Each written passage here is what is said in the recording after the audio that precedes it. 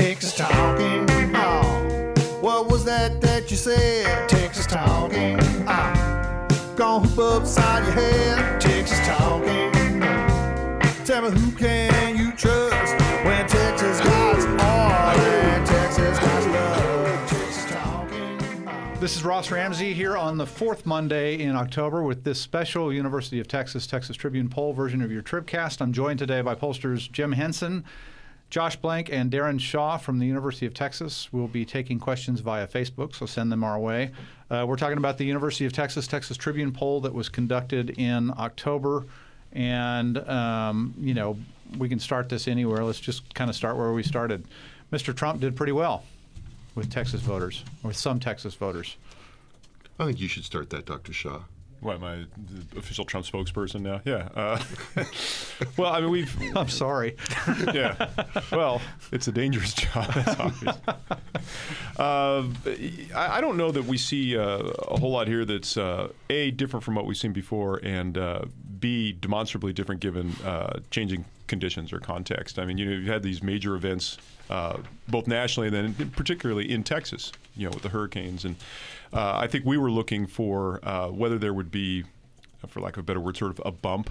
That presidents often do a little better when they're kind of acting as the comforter in chief, providing solace, passing out groceries or whatever. Right. Put on the ball cap, put on the fishing shirt. Right. Exactly. Right. Go down, show empathy, and it's shooting paper towels out into the crowd. Yeah. Well, they mercifully didn't do that in Rockport, but it's kind of interesting. I was listening to another podcast, John Dickerson on Whistle Stop, and they were talking about when this role developed for presidents. And the argument they advanced, which I think is probably credible, was that it was LBJ who first started doing this. And the contrast point was how Eisenhower, when you had these, one of the biggest hurricane seasons on record was, I think, 56. Massive hurricanes, and at the same time, you're getting this coverage on the front page of the Washington Post and New York Times. They're also covering Eisenhower's vacation extensively, and with no disconnect. That'd get you killed now, right? Right, no implications that Eisenhower's political team was advising him that it was a huge mistake not to be seen as being empathetic. But we didn't really see much of that, and part of that is, I think Josh has written extensively and really incisively about this, is that the polarization of attitudes towards Trump occurred not just very early nationally, but it really occurred in Texas, right? Yeah. So I think what we saw, I believe, certainly by June, was that Republicans in Texas, however ambivalent they are, and there is a lot of ambivalence in some of the numbers here, but generally speaking, they're on board with Trump, and of course Democrats are clearly not on board, and so that lends a stability to these numbers, even though, as I said, Republicans have some misgivings, and events do matter, but man, the core numbers look. Yeah, and I think the thing that's really interesting here is, you expect the affective negative polarization, so these really negative attitudes, to be there for Democrats. And we saw this with Republicans towards Obama, and how much of that is policy driven or partisan is kind of it's an open question. But I think what's really interesting about this poll in particular is that we look at his job approval numbers from the last poll in February, and we look at them now, and they're basically unchanged. That includes about just under 80% of Republicans expressing approval of the job performance that he's doing. But what's interesting is that, for people like us who watch this stuff, there's so much has happened between February and now. We could, fill up the rest of the week of podcasts and right, not it's about take 5 a break. Years of stuff, right? Just talking about what's happened. We selected maybe 13 or so items from various events to sort of select. They ranged, right? It was sort of how Trump's handling border security, how he handled the hurricanes, how he's handled protests by athletes, and so on and so forth. So a real broad range of issues. And the interesting thing is that Republicans basically a majority of Republicans in each case approved of the job he was doing in Texas. And what that means to me, at least, is that, it's easy to look at the overall approval numbers and say, well, this is, partisan polarization, Democrats hate him, Republicans like him. Of course they do, because that's what partisanship does. But actually, I would say you kind of look at the issue areas and you say, yeah, there are Republicans who have misgivings about the way he's handling these things. But when you actually look at the substance of what's been going on and the major issues that people should be reacting to, they're expressing approval, which I think is important for Democrats to understand, because I think a lot of Democrats are sitting here waiting for the other shoe to drop. They think, there's this drip, drip, drip every day of what happens next or what they mishandle, and are expecting at some point, well, Republicans are surely going to turn on him.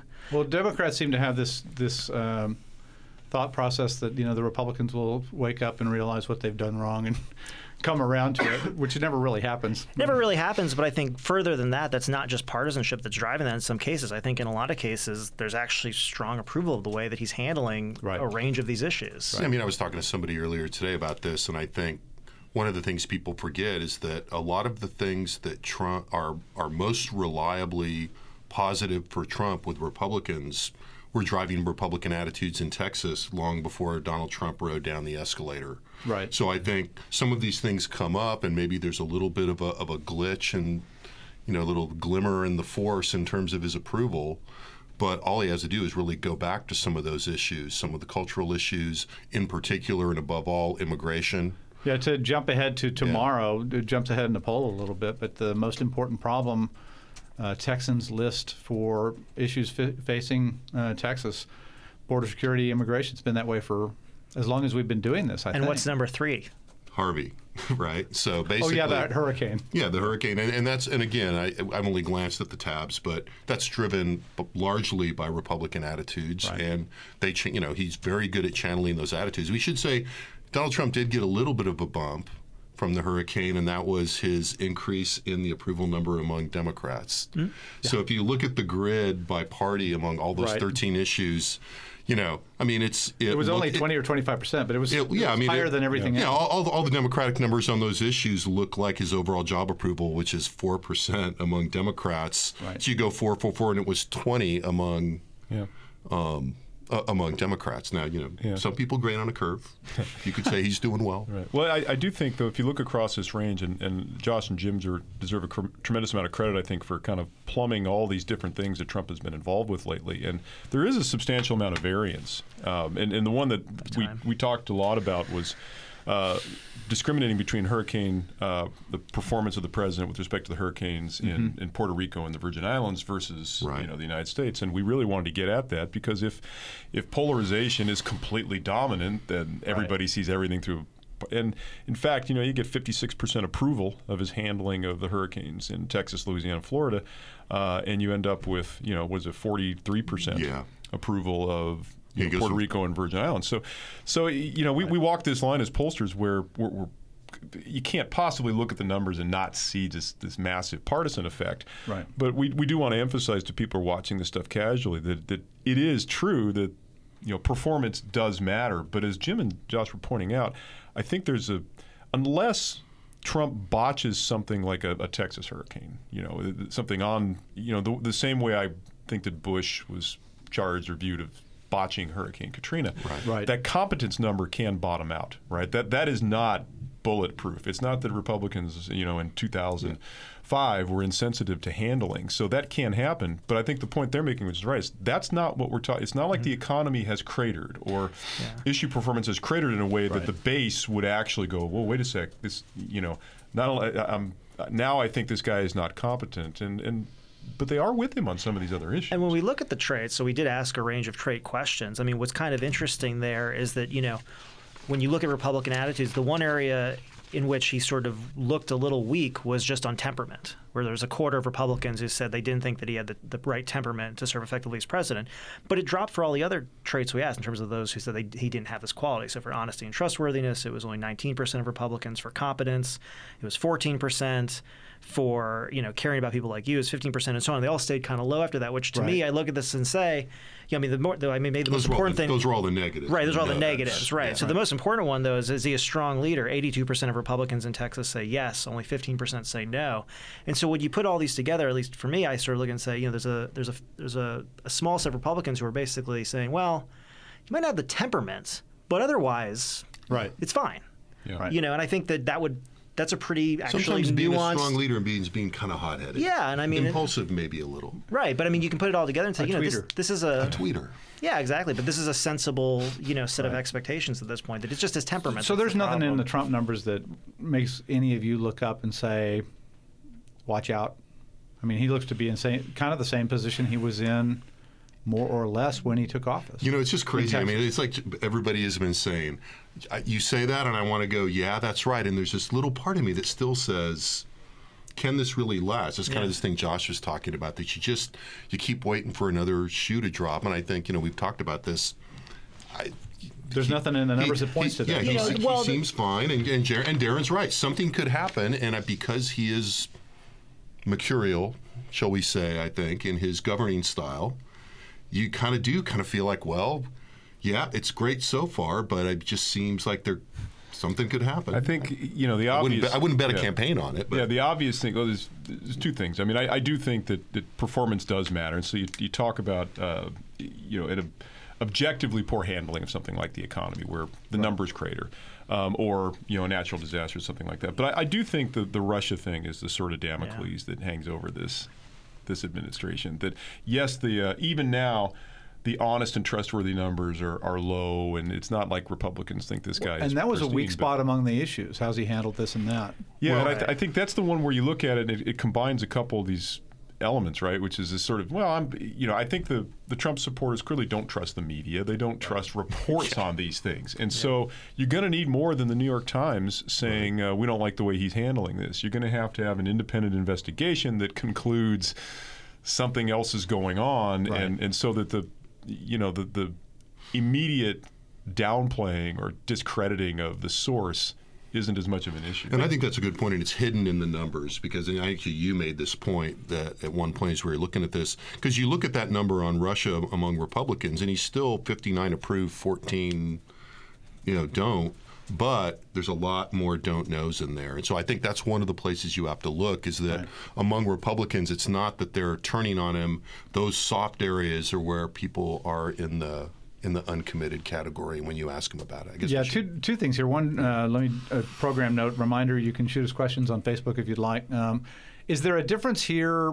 We noticed a difference between different kinds of Republicans in a lot of these things.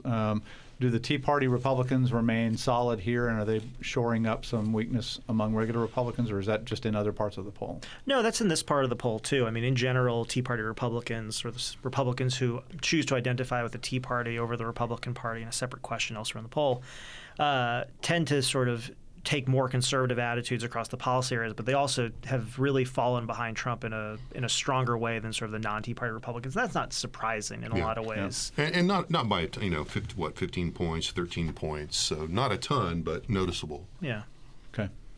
We have a question from Katie on Twitter about the bathroom bill and the 40% of Democrats who say it's important. How is the question phrased? Were the 40% of Democrats people who said it's important actually conveying that it's important the bill's not passed? Yeah, I'm going to take that. Katie, that's a great question, and it's something that I actually noticed just recently as I was looking through the numbers. The question is phrased just asking... Whether you think it's important, how important you think it is for the legislature to act, not what direction they should act in. And so, I think we saw a couple of interesting dynamics here. We've now asked this question 3 times, and basically the same in February, June, and in October. In October, this last one. Right. And what we saw was some movement from February to June, and then some rolling back. In the latest poll.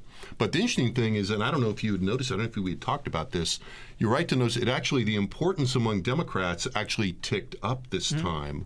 But I think you're probably onto something. That doesn't mean that that Democrats want the kind of bathroom bill that's been offered. I think there are some Democrats that are thinking, the legislature should do something, and it should be protections, don't you think? Yeah, I think, you've pointed up, first of all, great question, because you've actually pointed out something that is, I'll just admit openly, is problematic with this item, which is that you could look at this and say that important could mean one of two things. It could mean it's important that we regulate transgender bathroom access in the way that the legislature has attempted but failed to do so.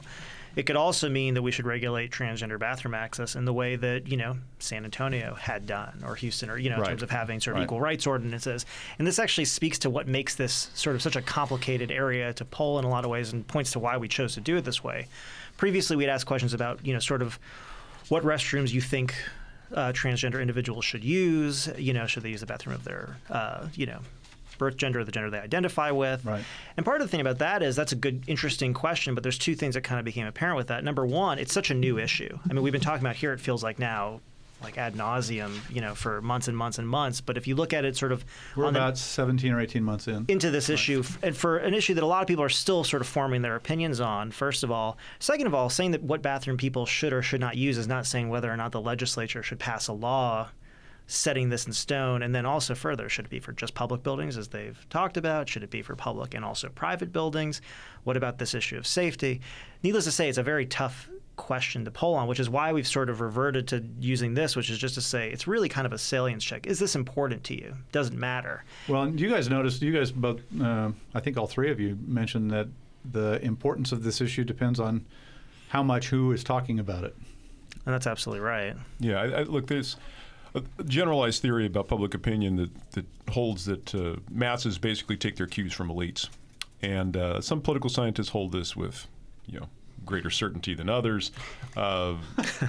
Nicely done. Yeah. Well, I'd had arguments with one of my mentors at UCLA when I was in grad school. He basically challenged me to identify one issue where public opinion had sort of emerged organically in the absence of any kind of elite dissensus. And I was a child of the 80s, so I mentioned, South Africa and divestment. And he sort of conceded that, yeah, well, maybe. But I mean, this. I think you just got that in anyway. Yeah, but this is that kind of issue where I think people, both politicians, as well as activists, I think have sort of planted a flag on this issue and said, okay, this is going to be symbolic. This is going to be important, and the public responds. And what you saw in Texas, and this is why salience here is what we're interested in measuring, is the extent to which people kind of pay attention to that elite debate. But this is just basically one poll where we took the issue, the sort of pro or con aspect of it out because, one is limited real estate on the poll, and secondly, it's not exactly clear what the ledge is going to end up doing. And part of it's about trade-offs. It's about how much time was spent on this issue versus other issues. I mean, that's kind of the idea here, is to say, you can have an attitude on this issue or not, but the question is this more important than talking about property tax reform or local annexation or whatever? Pick your issue. Right. And to speak to sort of the the variability in this, what's interesting is when we polled this question originally in February, we know that this is being driven by the most conservative voters in the state in terms of the people who really want to see a restrictive law. But even their attitudes are kind of all over the map. So when we ask the question in this way, when we look at Tea Party Republicans, in the first poll in February, it was about, I think, around 40%, give or take, basically. Said it was important. Yeah, 40 odds. When we looked again in June, when it had been talked about basically throughout the session, it went up to 70%.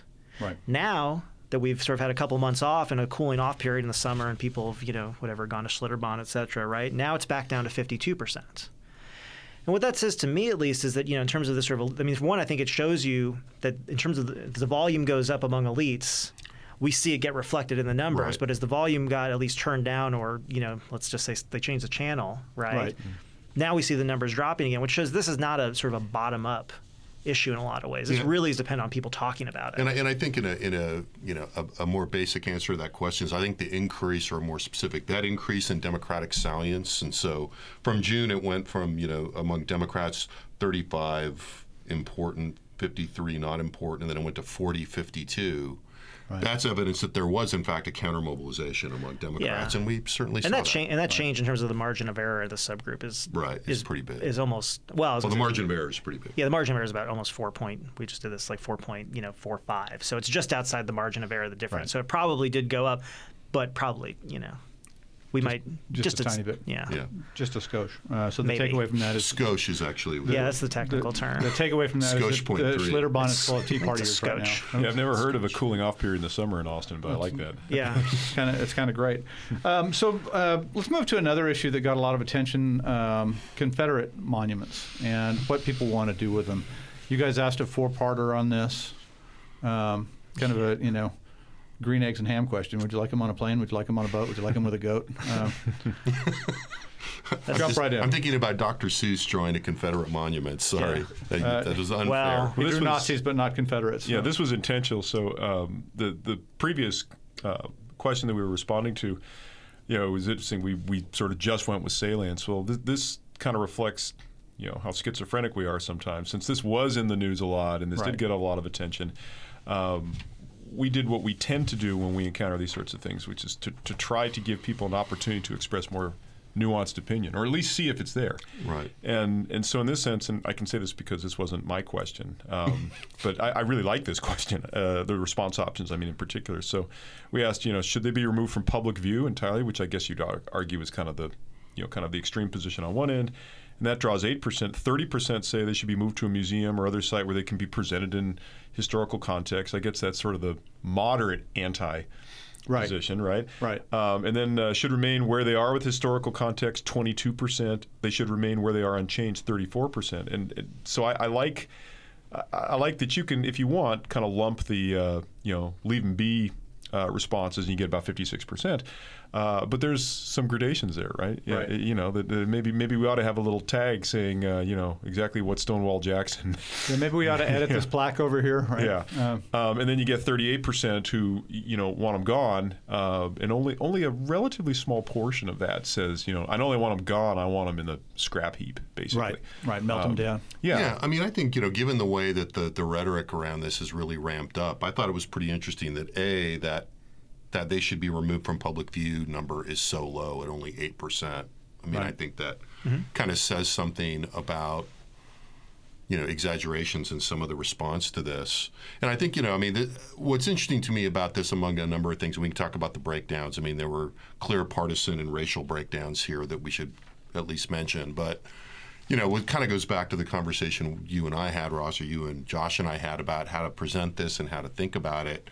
And I think, honest people can disagree whether you want to lump it as 1 and 2, that is, they should remove, or should you move them or should you leave them, and then what should you do? Right. I think, it's to me, I've been parsing, and maybe it's because I'm all wet here, but it seems to me there's really 3 categories. There's the kind of remove them, which means we just don't, we just really want to do away with this. Right. And then there's the 2 middle categories, which are, give them historical context. Whether you move them or you leave them, the key thing is historical context here. Right.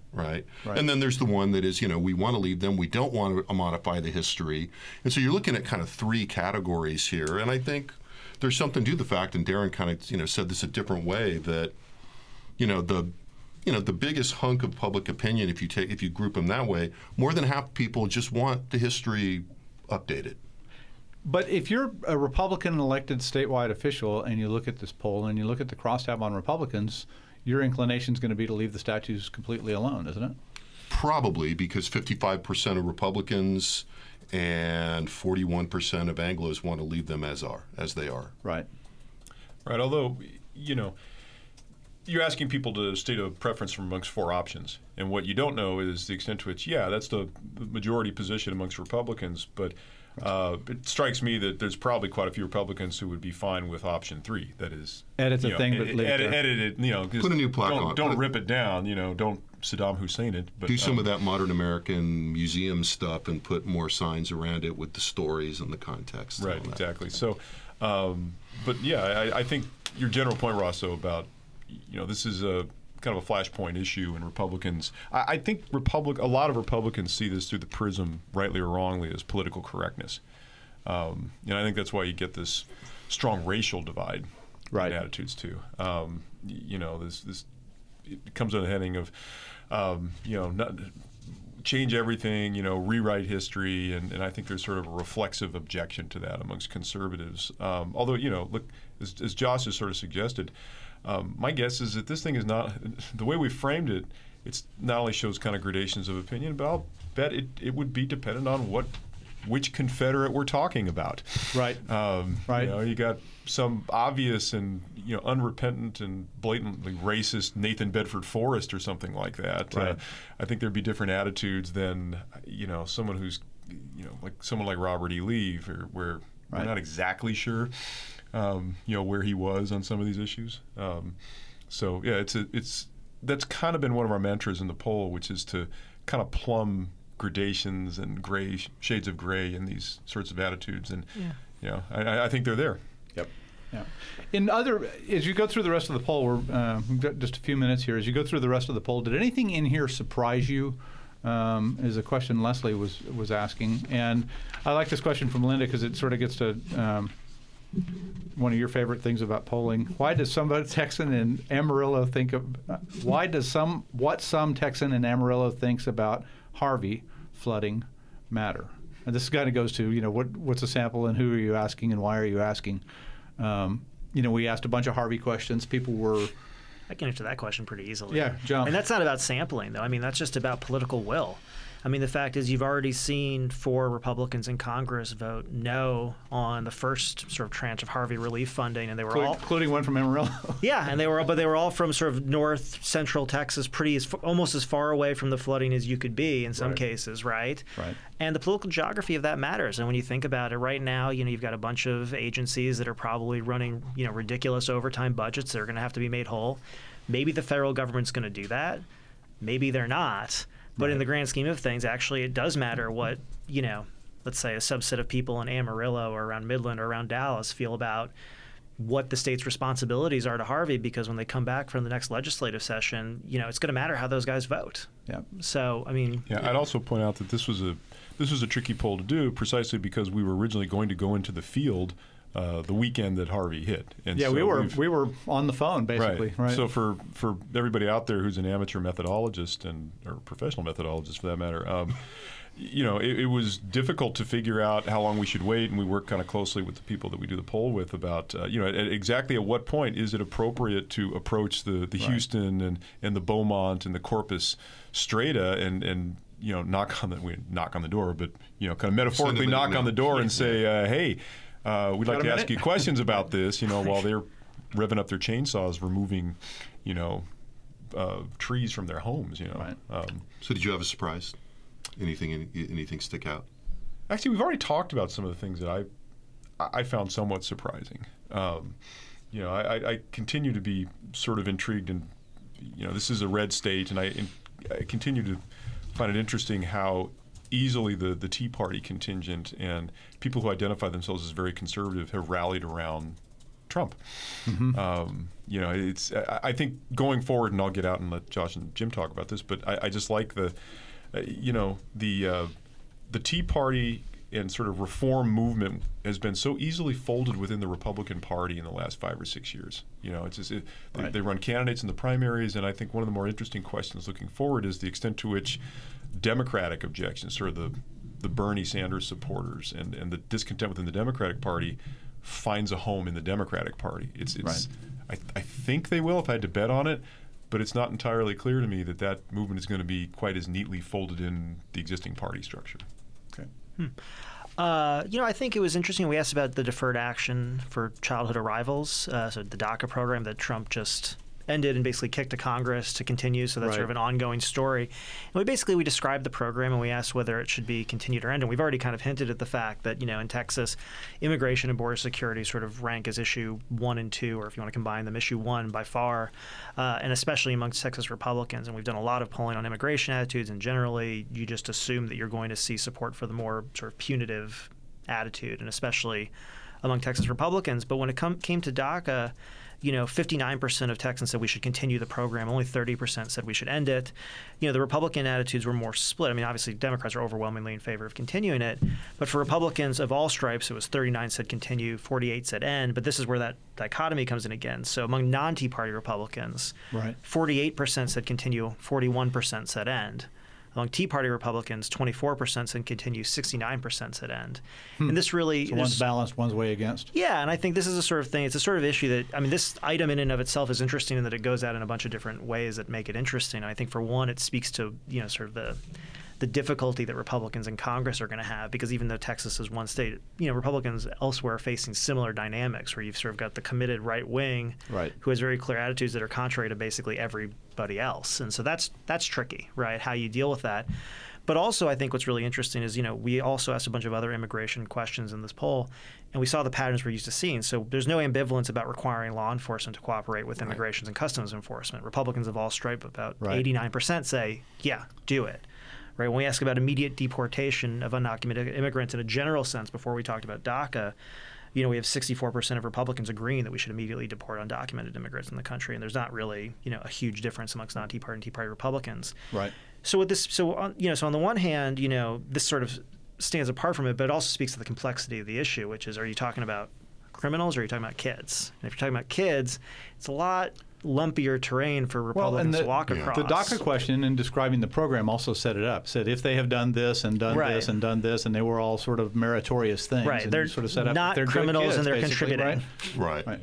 Yeah. I mean, I think that's really interesting. We could talk about that more. I don't know that there's any. There were a couple things that surprised me initially and grabbed my attention, and then as we talked through it, it kind of made sense. One, very quickly, is we haven't talked about the Harvey battery very much. We did this battery of, what should government respond to immediately on Harvey. And when you first looked at those responses, education was an also ran.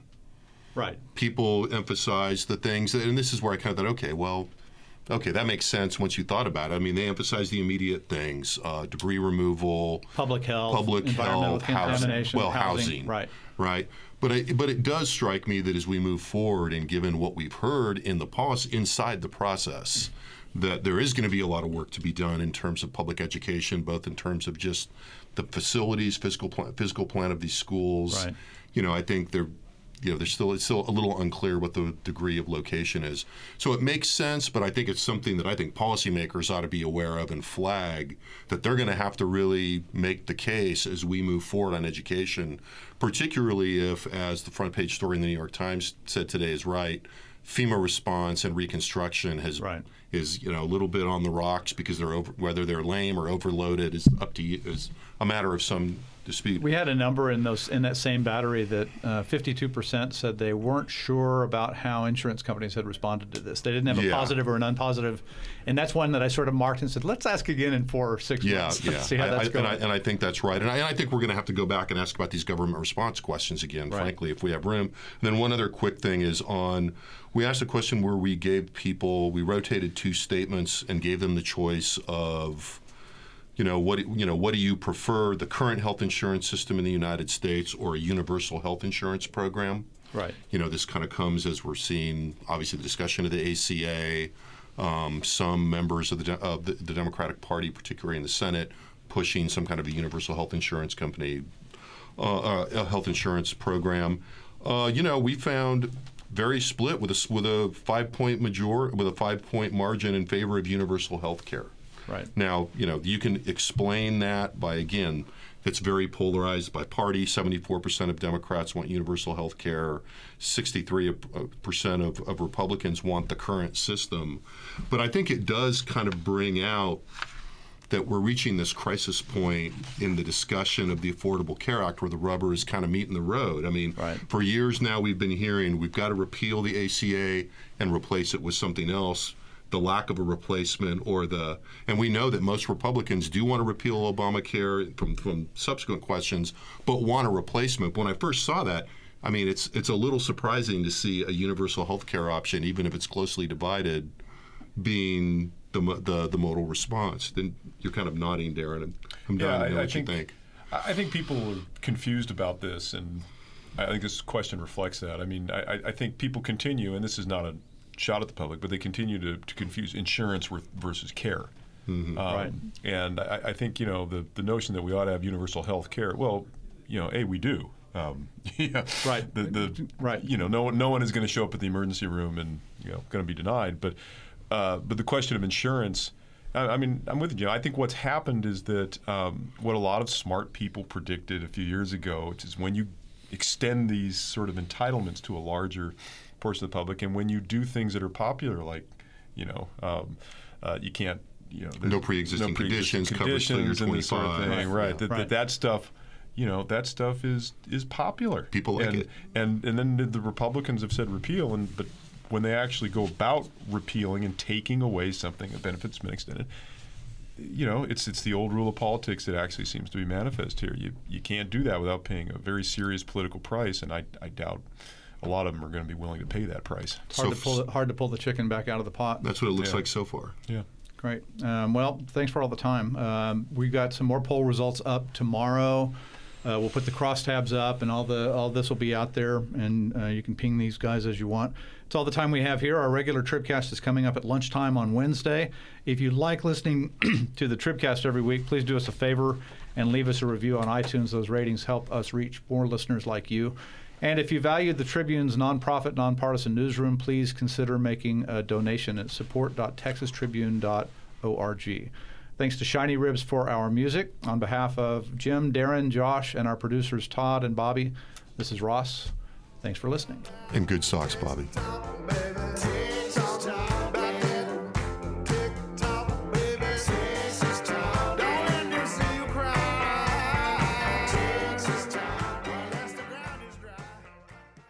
Tea Party, 1, 2, check, Tea Party. Science of elections. I'm Josh Blank.